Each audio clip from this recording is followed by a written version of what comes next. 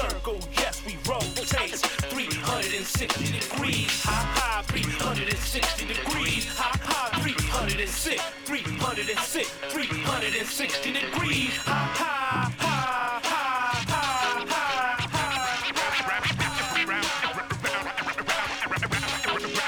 round and round we go. To the circle, 360. Round and round we go. Life was Hey, good evening, everyone, and welcome to Full Circle, your cultural affairs radio magazine, produced by members and graduates of the First Voice Apprenticeship Program, broadcasting from right here at KPFA in Huichin, occupied Ohlone territory, also known to settlers as Berkeley, California. Tonight, Full Circle celebrates the West Oakland Juneteenth Celebration, organized by BH Brilliant Minds. On tonight's show, we'll hear interviews with community organizations that were recipients of the Huey P. Newton Trailblazer and Legacy Award. We'll also speak with Barbara Howard, the founder of the BH Brilliant Minds West Oakland Juneteenth Celebration, and her plans to pass the torch to the next generation of leaders. And we'll also hear from some of those young folks. All that tonight on Full Circle. I'm your host tonight, Free Will and Franklin. I'm coming to you from downtown Antioch. This is Bay Miwok territory. Keep it locked right here to KPFA.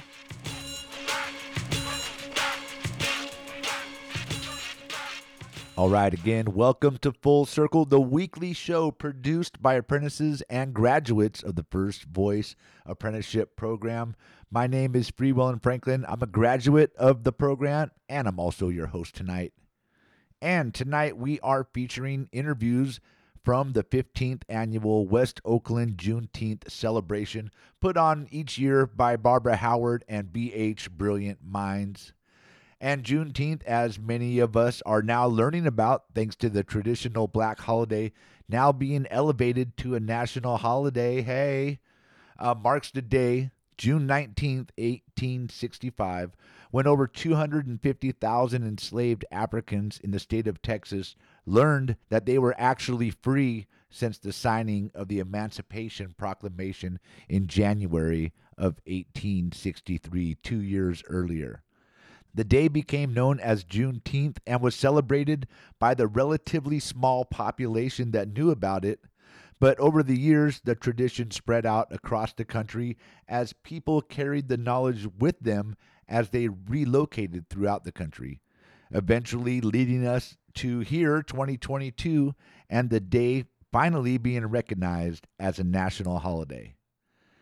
And as I said, BH Brilliant Minds has been hosting the West Oakland Juneteenth celebration for the last 15 years.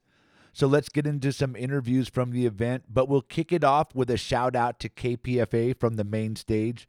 Then we'll hear from graduate apprentice Rod Akil and current apprentice Nomi Windmaker as they speak with author Dante King and then with Isis Tartar of Black Girls Code. Check it out on KPFA.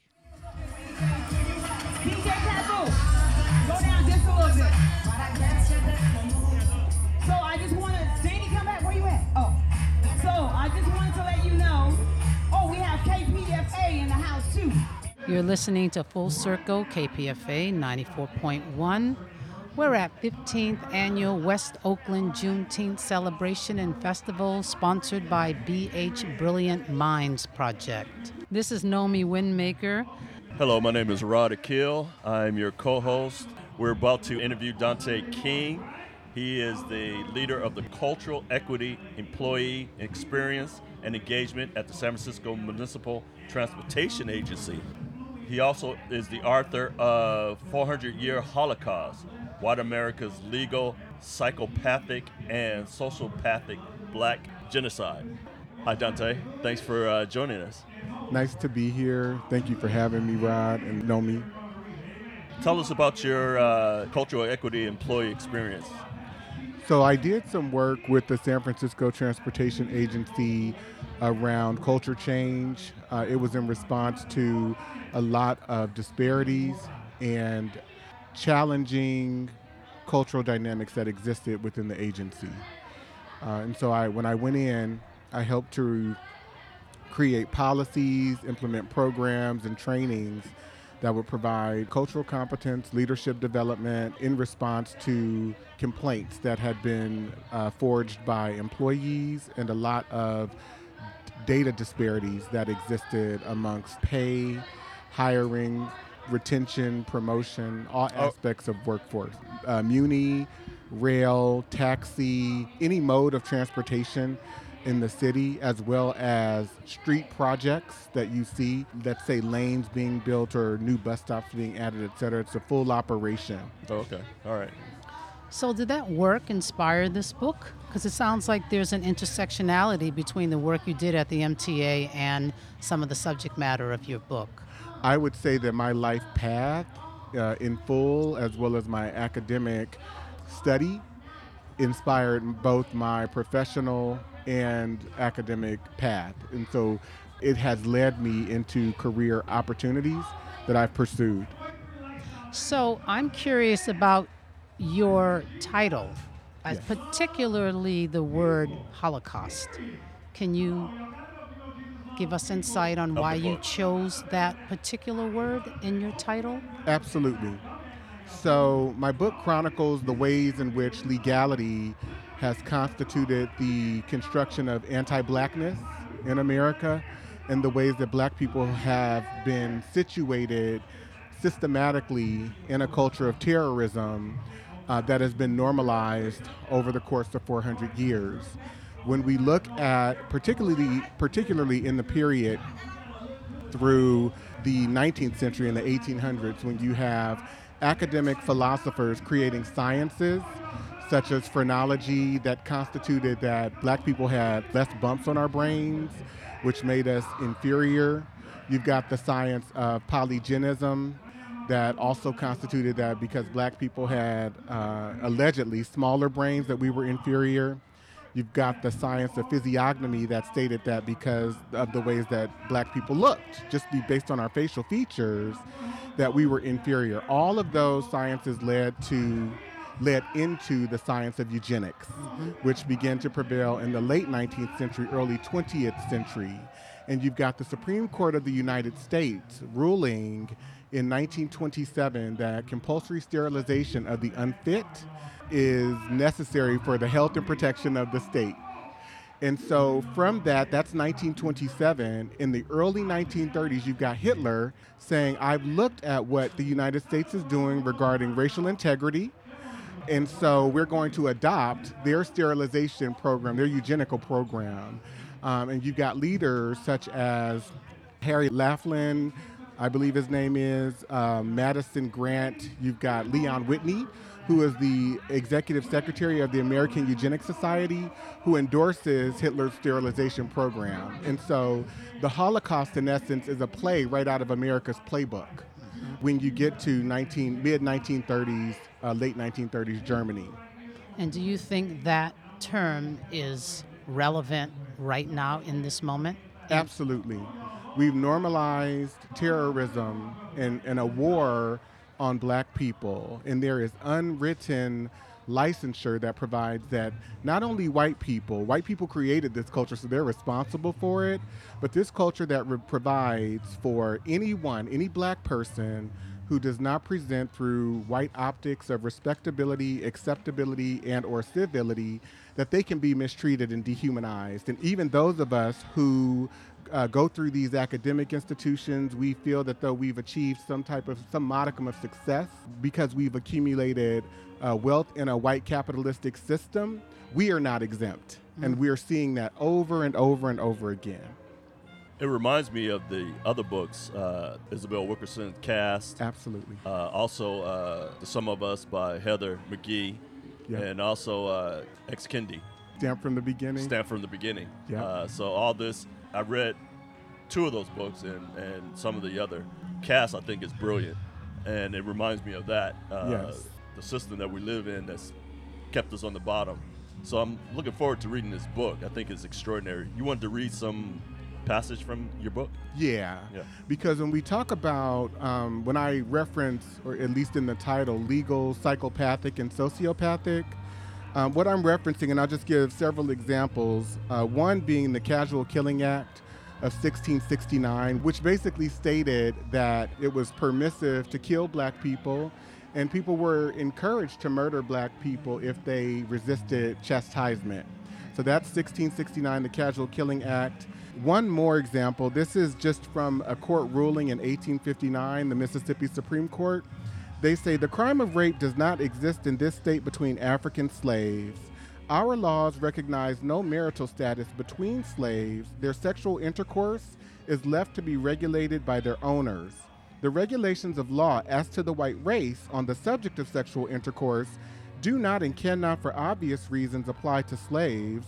Their intercourse is promiscuous, and the violation of a female slave by a male slave would be a mere assault and battery. And so you've got plantation owners who are given the power to regulate sexuality and sexual intercourse of black people. So you have little boys being sodomized on these plantations, grown men being sodomized on these plantations, and young black girls and women who are being exploited and subjected to endless attempts and accounts of rape.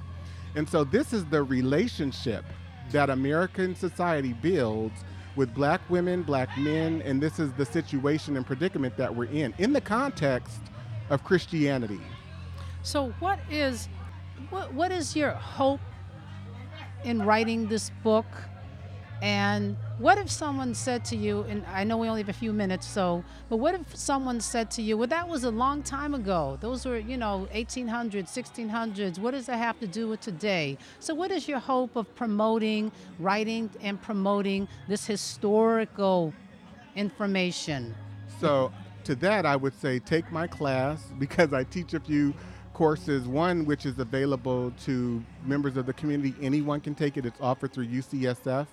If you are a physician or clinician, you actually get continuing medical education for taking it. And if you're an attorney, you get 16 hours of continuing legal education. But I want people to understand anti-blackness, past and present, because if we look at all outcomes and disparities, whether we're talking about economics, whether we're talking about health and well-being, housing, incarceration, black people are situated in a predicament that still constitutes that white people who created and monopolize these institutions, it constitutes that they still own us. Yep, I agree. So can you give us the title of your book again? Absolutely. It is The 400-Year Holocaust, White America's Legal, Psychopathic, and Sociopathic Black Genocide and the Revolt Against Critical Race Theory. Is there a website you can quickly say for listeners to be able to check out your classes? Absolutely. Go to DanteKing.com. That's Dante King, DanteKing.com, www.DanteKing.com. Thank you. This is a very interesting conversation, and we really, really appreciate it. Thank you for having me.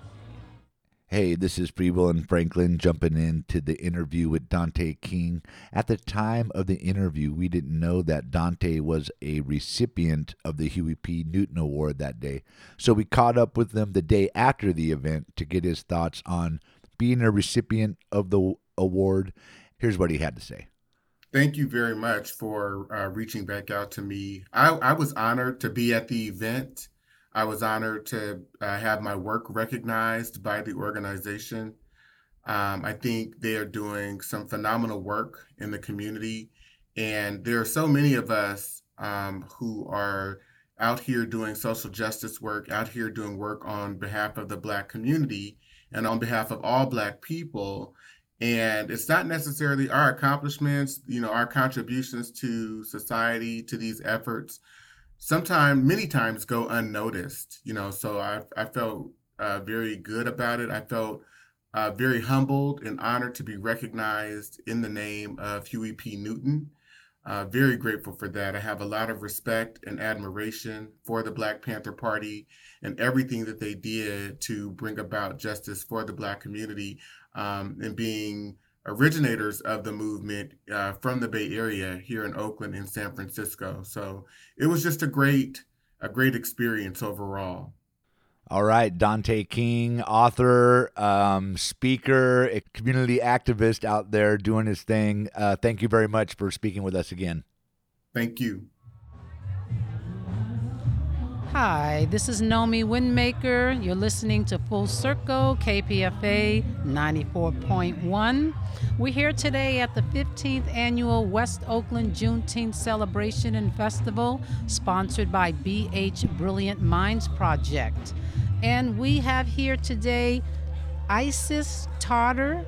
She is the tech lead for the Bay Area chapter of the Black Girls Code. Welcome, Isis. Thank you. It's great to be here.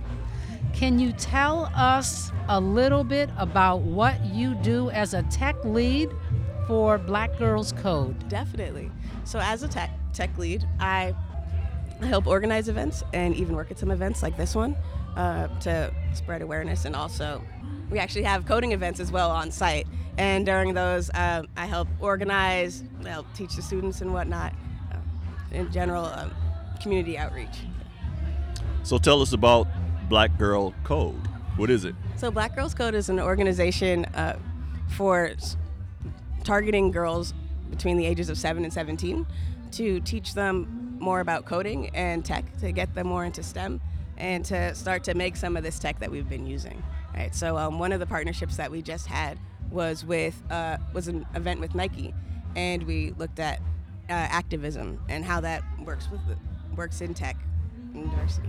Did you feel like there was obviously a technical divide between communities of color, particularly Black girls, in technology, and you wanted to break that divide down? Is that one of the inspirations that drives your programming or Definitely. your project? Yeah, so I'm a senior data engineer myself, right? So I've been in software for at least a decade now, and there are not a lot of faces that look like me, not a lot of brown faces at all.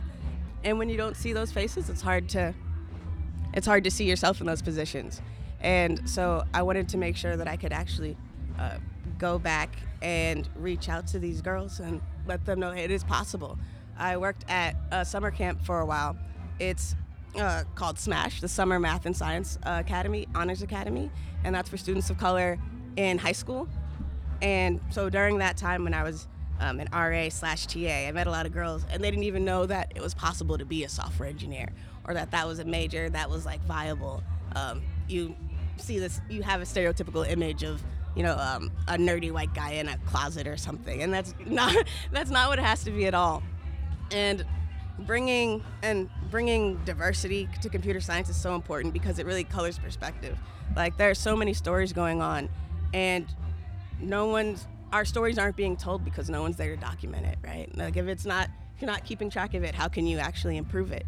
And so by getting more girls into these programs, we're able to inject more of ourselves into the industry and to create a more equitable and fair community. Yeah. It reminds me of the movie Hidden Figures, where we didn't know about these sisters. A big part of the NASA program and going to the moon. We didn't know till the movie came out. It's like I felt embarrassed not knowing this history. So we need to get more brilliant Black minds into stuff so we can advance even more. So how long has this been going on? This Black Girl Code been going on right now? I've been volunteering at least 5 years, but I know we've been going on for much longer than that. But I do know that it is our goal by 2040 to have taught at least 1 million girls how to code and get them. Where's it located? So we have different headquarters. The one that for Bay Area, we're in Oakland, but we also have chapters in New York, Atlanta, Chicago. Yeah. And so currently, I imagine hundreds of Black girls have learned how to code. And are they able to tell their stories? How would we be able to hear some of their stories? That's a great question. So we are building an alumni database so that girls can not only share their experiences, but can also be available for more opportunities, such as internships as they start to graduate from these programs. I would say that you can definitely see their voices in the college projects or even senior science projects, right? Even when you look at, I don't know, a science fair and you see those faces of color. When they go through your program, how are you getting them connected to the high-tech companies? That's a great question. So companies usually work with us in not only sponsorship, but they'll in specific events, they'll help teach those. They'll offer, like a lot of tech companies have software engineers that they will volunteer for certain events, and they have a whole curriculum set aside, and we'll work with them to push whatever the goal is of that. Has any of the girls gotten work or employment since the program started that you know of, or are they still in high school? The ones that I know are still in high school, but they are, I know one girl is graduating with a 3.9. Wow. Is looking to major in engineering, so Awesome. it is definitely working, and it's beautiful to see. We should also encourage them to go out and start their own Definitely. corporation instead of relying on these other people to hire them. Exactly. Which is important also, but hey, start their own thing. So Exactly, and you can start it so early too. Right. Well, that's wonderful. So you were inspired because you saw the lack of, and now you're in this program, and it has grown to be a national program, it appears, and continuing to grow with multiple partnerships. And inevitably, we're going to be seeing these girls take on and get into the tech industries, which is incredibly important. Absolutely. Is there any other goal you have in mind that you want to share, or any insight from being part of this program that you'd like to impart? I would say that in code and computer science, and especially data science, we're all storytellers, right? And we need more people to tell our stories. Yes. Well, thank you for helping them tell their stories. Thank you. Thank you. Thank you. This is great. Thank you. Thank you for talking to us. If someone wanted to contact Black Girls Code, could you lead us to a website? Yes, definitely. There's blackgirlscode.com, and there's also on Instagram and Twitter, Black Girls Code at Black Girls Code, and on Facebook, blackgirlscode.org. Great. Thank you so much. Thank you. All right. Thank you, Isis. Have a blessed day. All right, welcome back to Full Circle on 94.1 FM, KPFA, and KPFA.org. We are part of the Pacifica Radio Network, and you just heard a pair of interviews from two special guests at the West Oakland Juneteenth Festival. That last interview you heard was Isis Tarter, that's YSIS Tarter of Black Girls Code, and before that was author Dante King. Please check out our website, kpfaapprentice.org, just after the show tonight for links and information all about our guest tonight and the organizations featured on the show. So let's take it back to the KPFA table and check out our next two community organizations, Long Live Love Foundation and Community Bank of the Bay. Welcome back. You are listening to Full Circle right here on KPFA 94.1 FM. My name is Kenny C., and I'm right here with Theodora. We're both graduate apprentices of the KPFA First Voice Apprenticeship Program.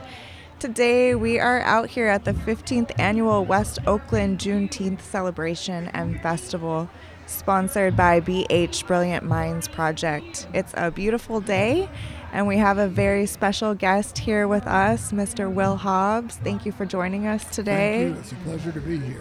Absolutely. So if we could just start out a little bit, how about, if you wouldn't mind, would you introduce yourself and talk about a little bit? Yeah, surely. My name is Will Hobbs. I'm Senior Vice President and Community Impact Director at Community Bank of the Bay.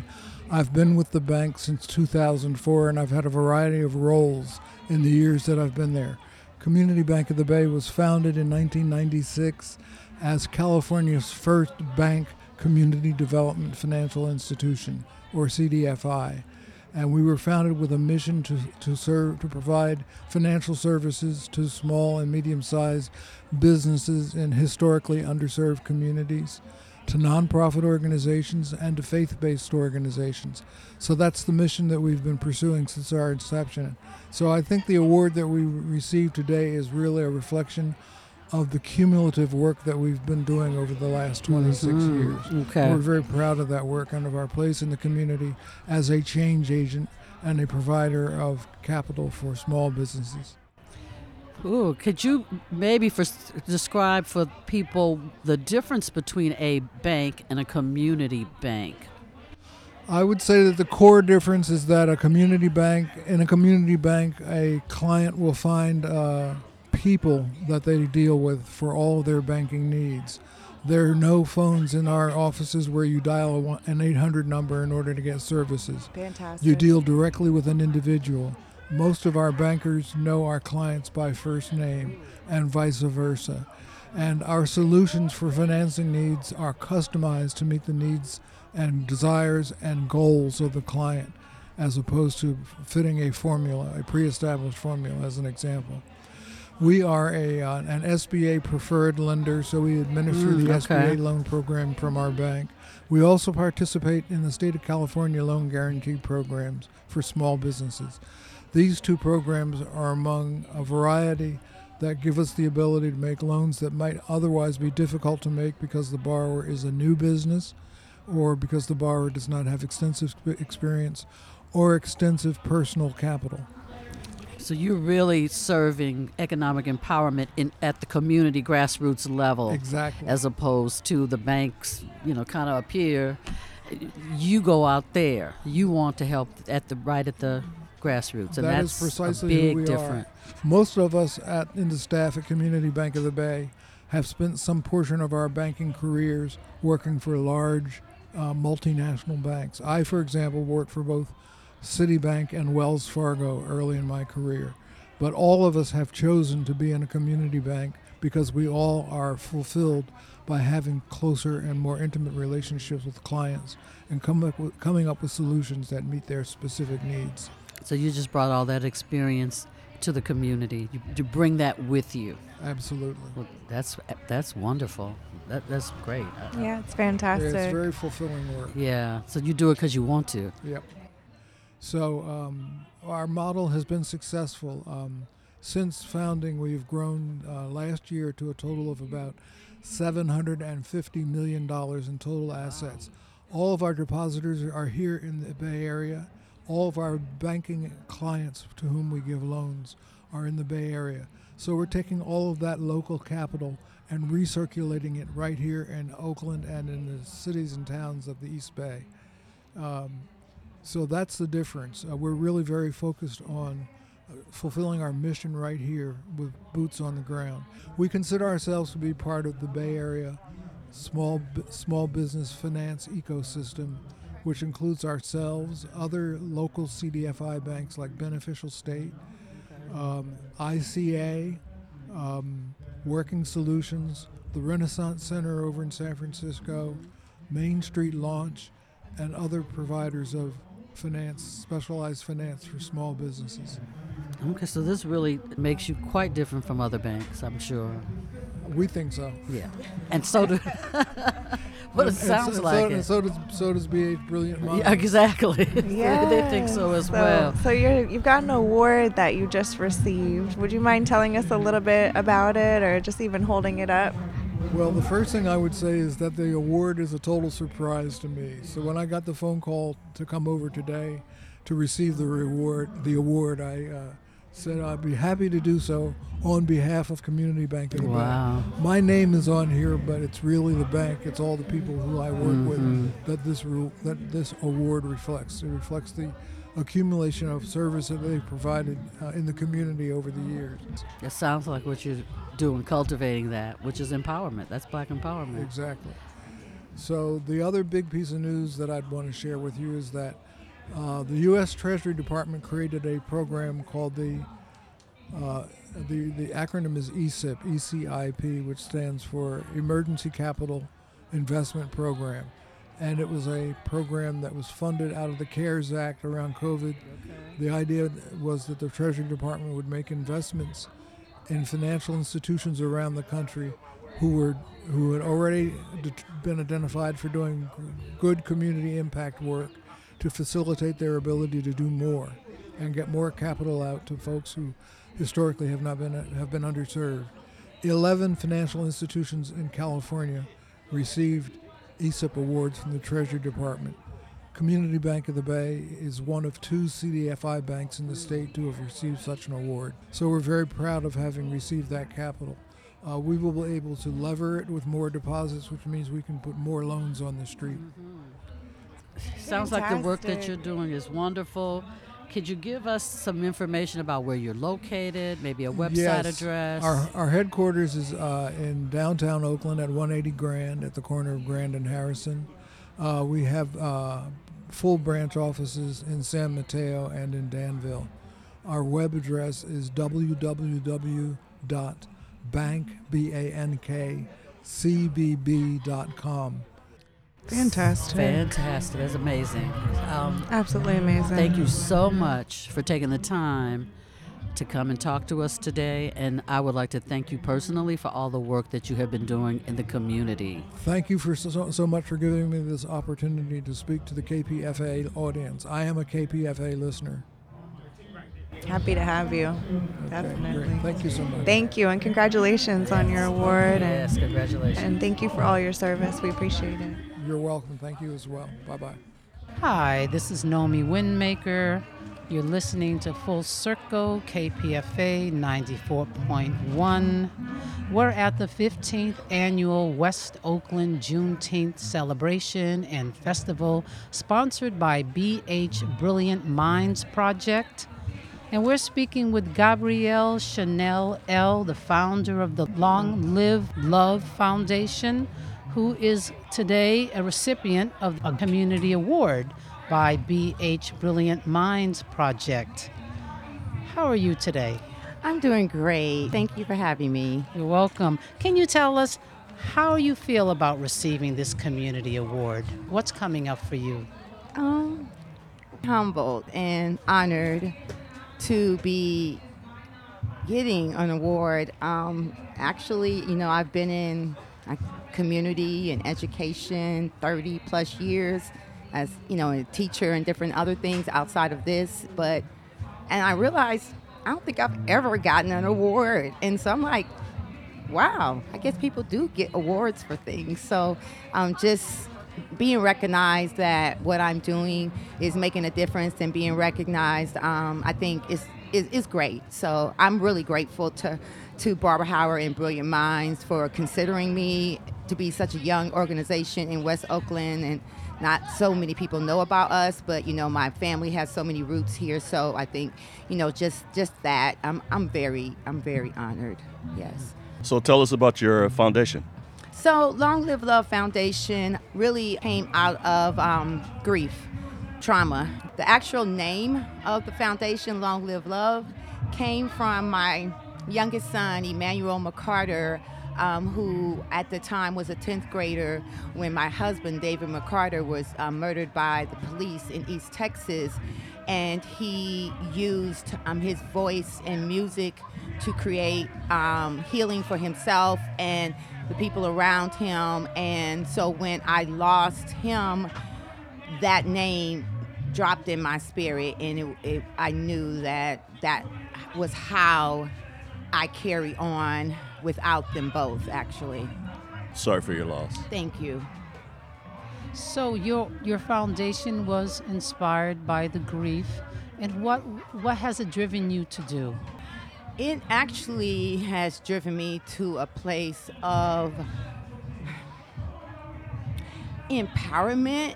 I think I faced some of the worst fears in my life during those days, after my husband, over those 8 years, and then what led up to what happened with my son.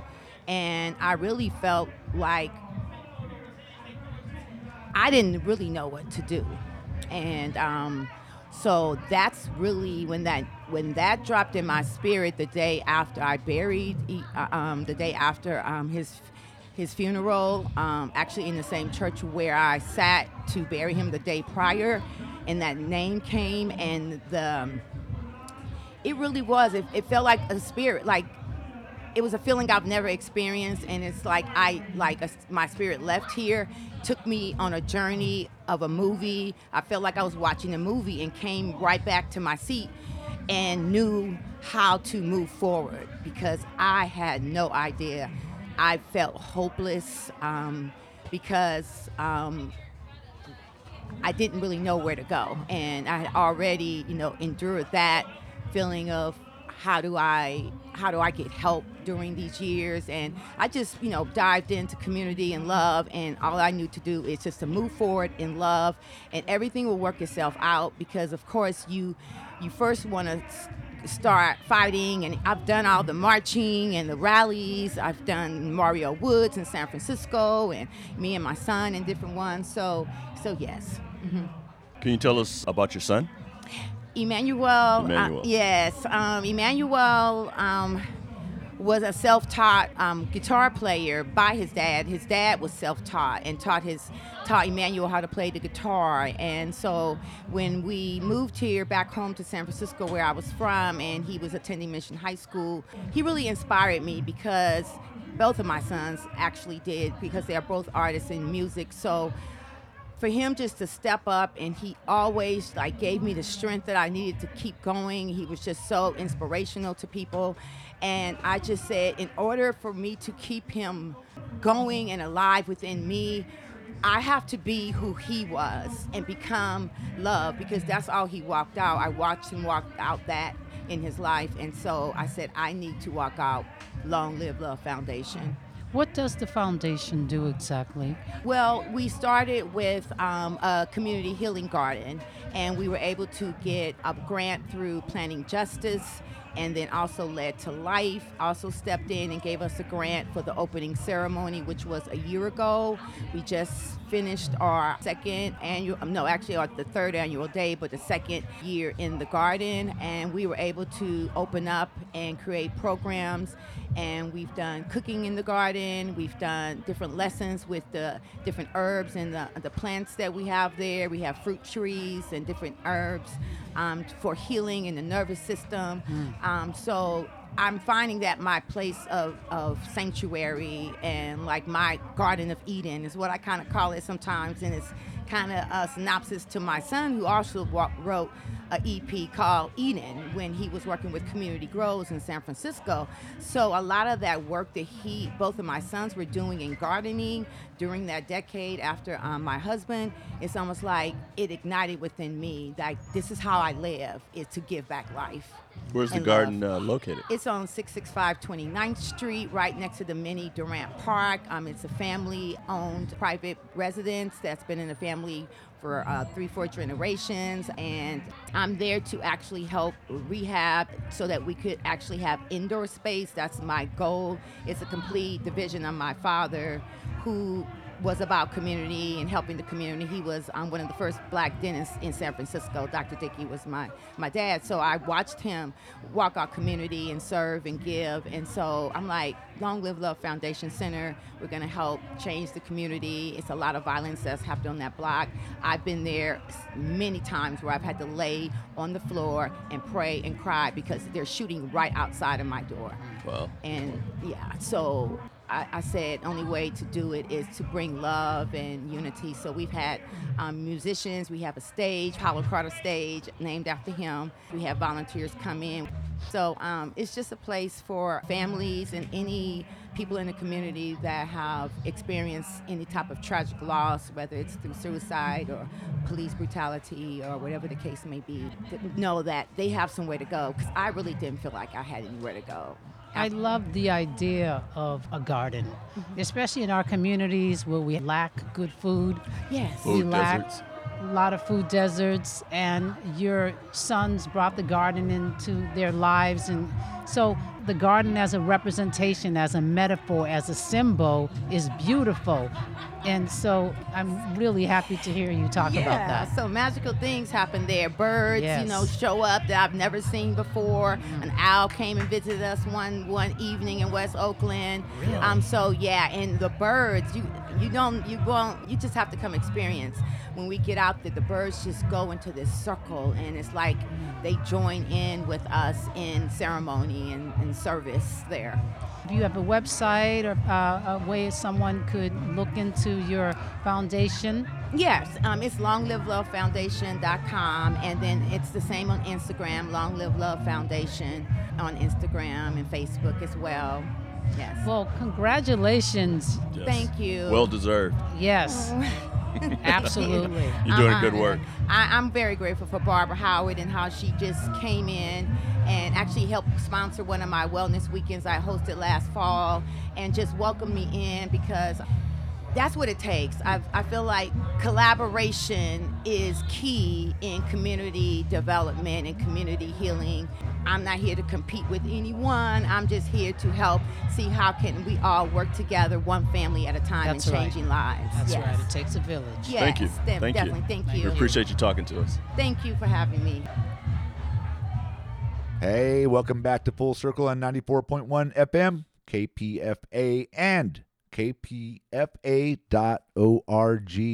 We are part of the Pacifica Radio Network.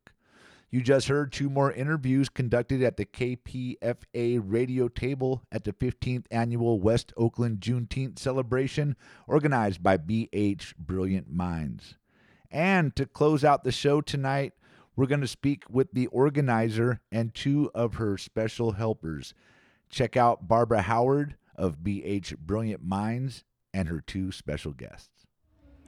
All right, welcome back to Full Circle. This is Free Will and Franklin, and I'm stepping in to do an interview myself here, and we're at the 15th Annual West Oakland Juneteenth Festival put on by BH Brilliant Minds.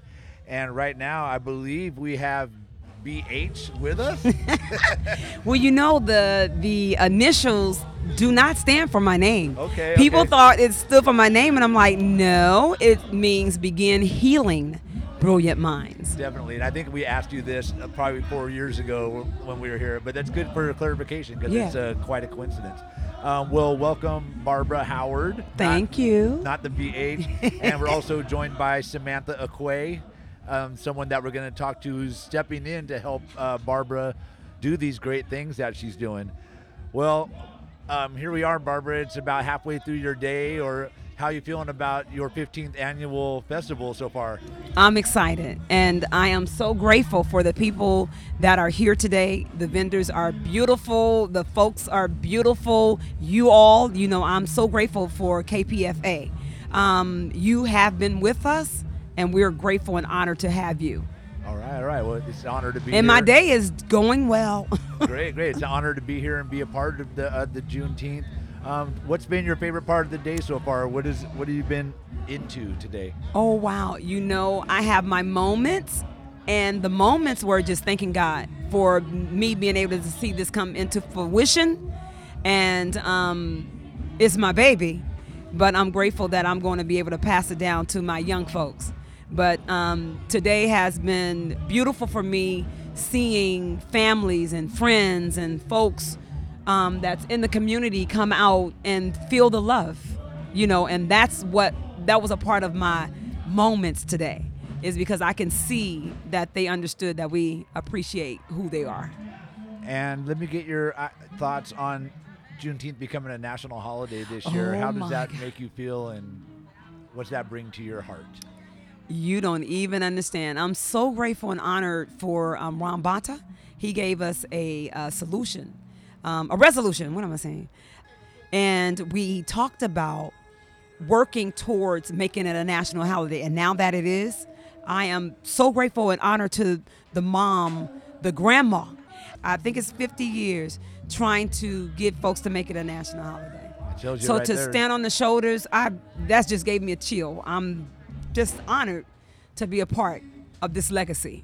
Congratulations. And just like we were talking about before we jumped on the mic, that you've been doing this one particularly at least 15 years. Is the 15th annual. Yes. And you have a young person with you that's been helping you, and you said you couldn't do it without the young people and the people helping you, and that's Samantha Okoye that's here. And let me have you introduce her and what it's meant to have her, and then before we talk to her.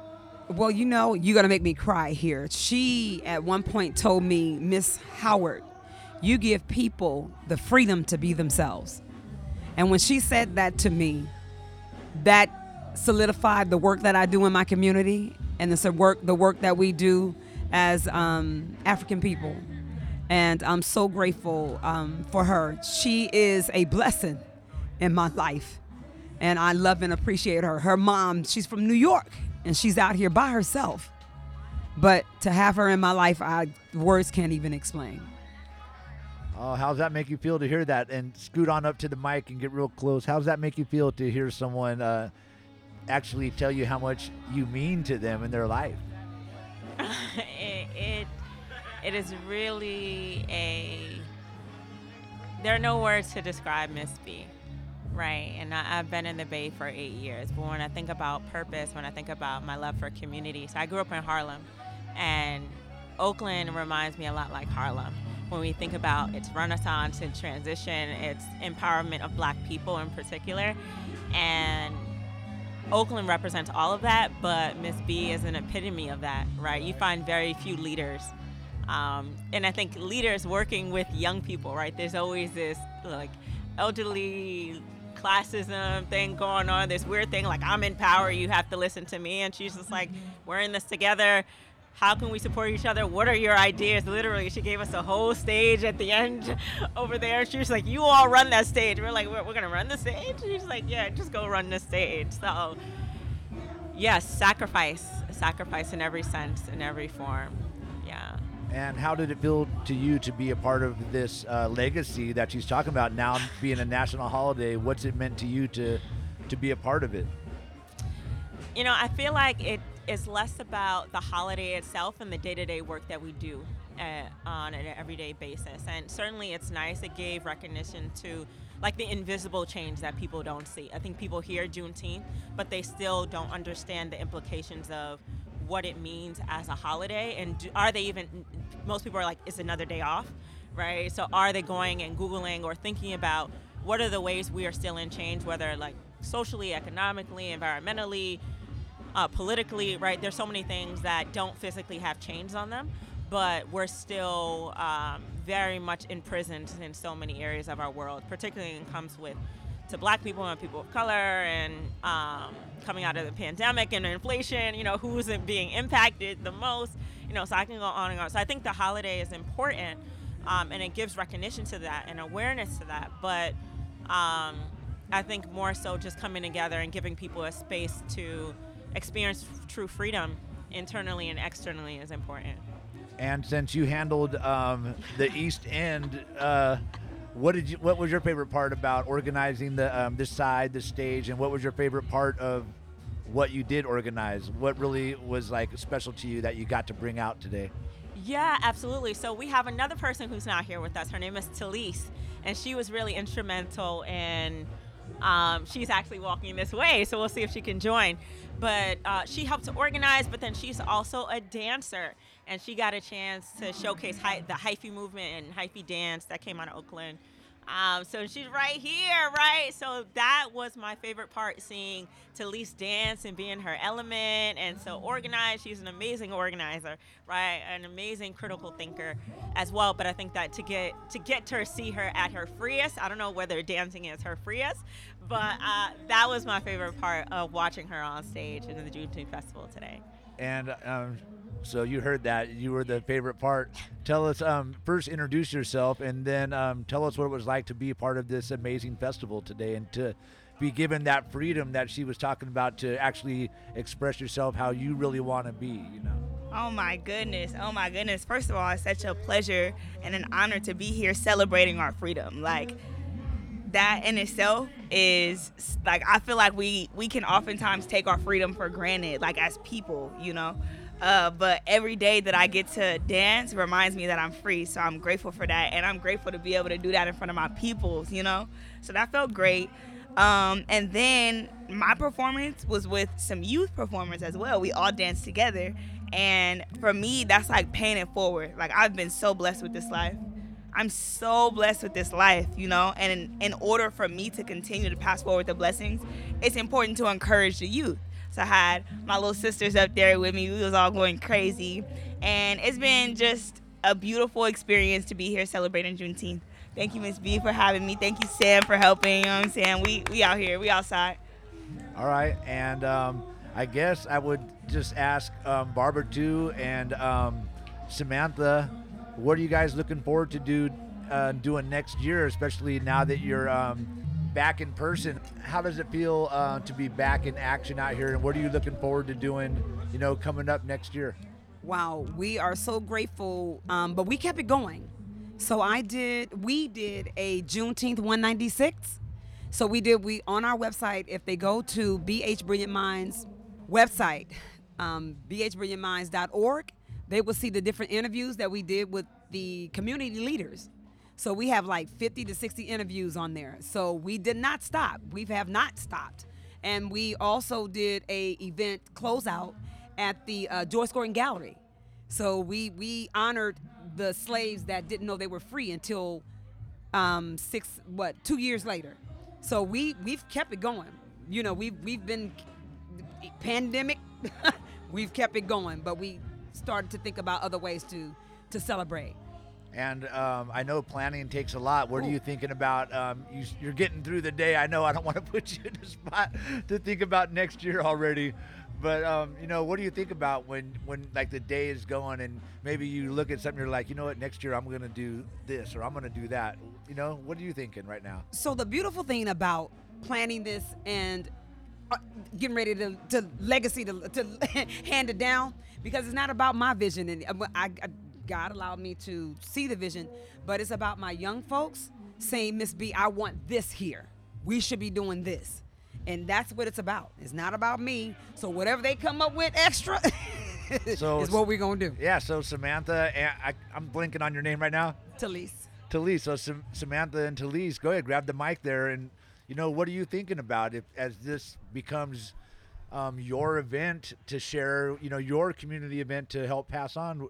What do you think? What are your future ideas, that maybe you haven't seen or something you really, really want? So our event. Yes, right? yes. Certainly endless possibilities. I think a factor of this year is that we're still very much coming out of the pandemic. So we want people to feel comfortable being outside, perhaps a hybrid too, if we could do something in the virtual realm, incorporate technology as well outside. And more partnerships, more sponsorships.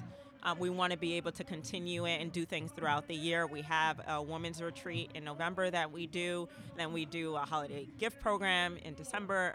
So doing things throughout the year, letting them know this is not a one-off event, but freedom is an everyday mindset, right? So it's nice that we're out here and celebrating, but we're going to go back and a lot of people are still going to be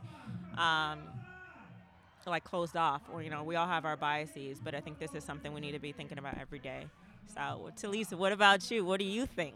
Yeah. Where are we going to be next year at our 16th annual? I think you touched on some of it, like being able to cross being outside with like having some technology, because technology is an inevitable part of our future, So I think that's important.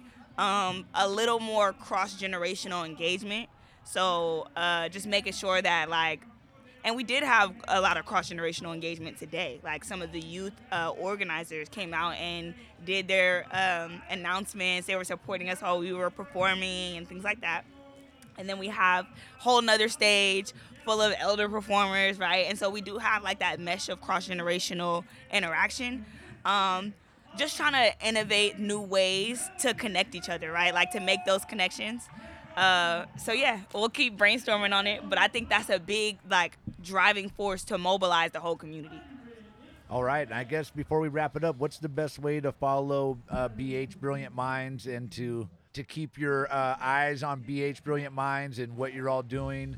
How can people follow you? So what they would do would go to our website, and of course it's bhbrilliantminds.org, bhbrilliantminds.org. So go to the website, Facebook, And follow these young folks. Tell them how to follow you. Yes, definitely. You all have social media that you want people to follow? Absolutely. Yeah, throw it out there. This is event organizing is one of many hats that I wear. I am a dancer. That is my first love. So you can follow me on Instagram. You can just look up my name on Google, Telice. My name is Talise. And you're going to see that name in a lot more places, you know what I'm saying? But if you look me up on Instagram, look me up on any social media platform, look me up on Google, you will find me. If you look up Talise Turfin on YouTube, you'll find all my dance videos. If you look up Talise on Google, you'll find some of the events that I've organized, some of the projects that I've worked on. So, yeah. All right. Thank you so much. And Samantha, are you that social media active? You know, I'm wary of this follow culture. I'm like lead. But yes, all of the channels, wherever they are, I will be. All right. Well, I thank you all. And again, Barbara Howard, BH Brilliant Minds, which is Begin Healing Brilliant Minds. Thank you again for organizing this beautiful event. Thank you so and much. for having us out here again as KPFA. We appreciate you, Frank and Vicky. You know, we're so grateful for you both for sticking and being a part of this legacy, because a part of the legacy is having you all here. All right. I think we're honored to carry that for KPFA, and we'll continue to join you. Thank you. All right. Thank you very much. Have a Thank good rest of the you. day.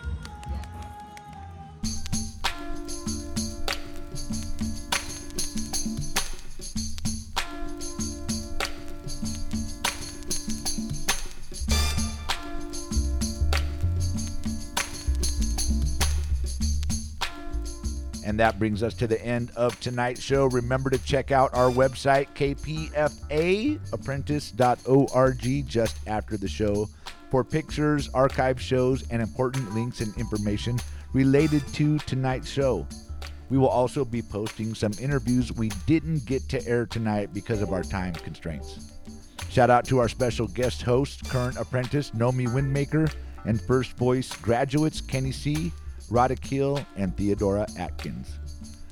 Also, shout out to the Full Circle crew. Our executive producer is Miss M. Joy Moore is our production consultant, and me, Freewell Franklin. I am the technical director for this show, Full Circle, and I have also been your host tonight. Thanks for listening, everyone, and remember, while you're out there, to please protect your health and also your humanity. And stay tuned to KPFA.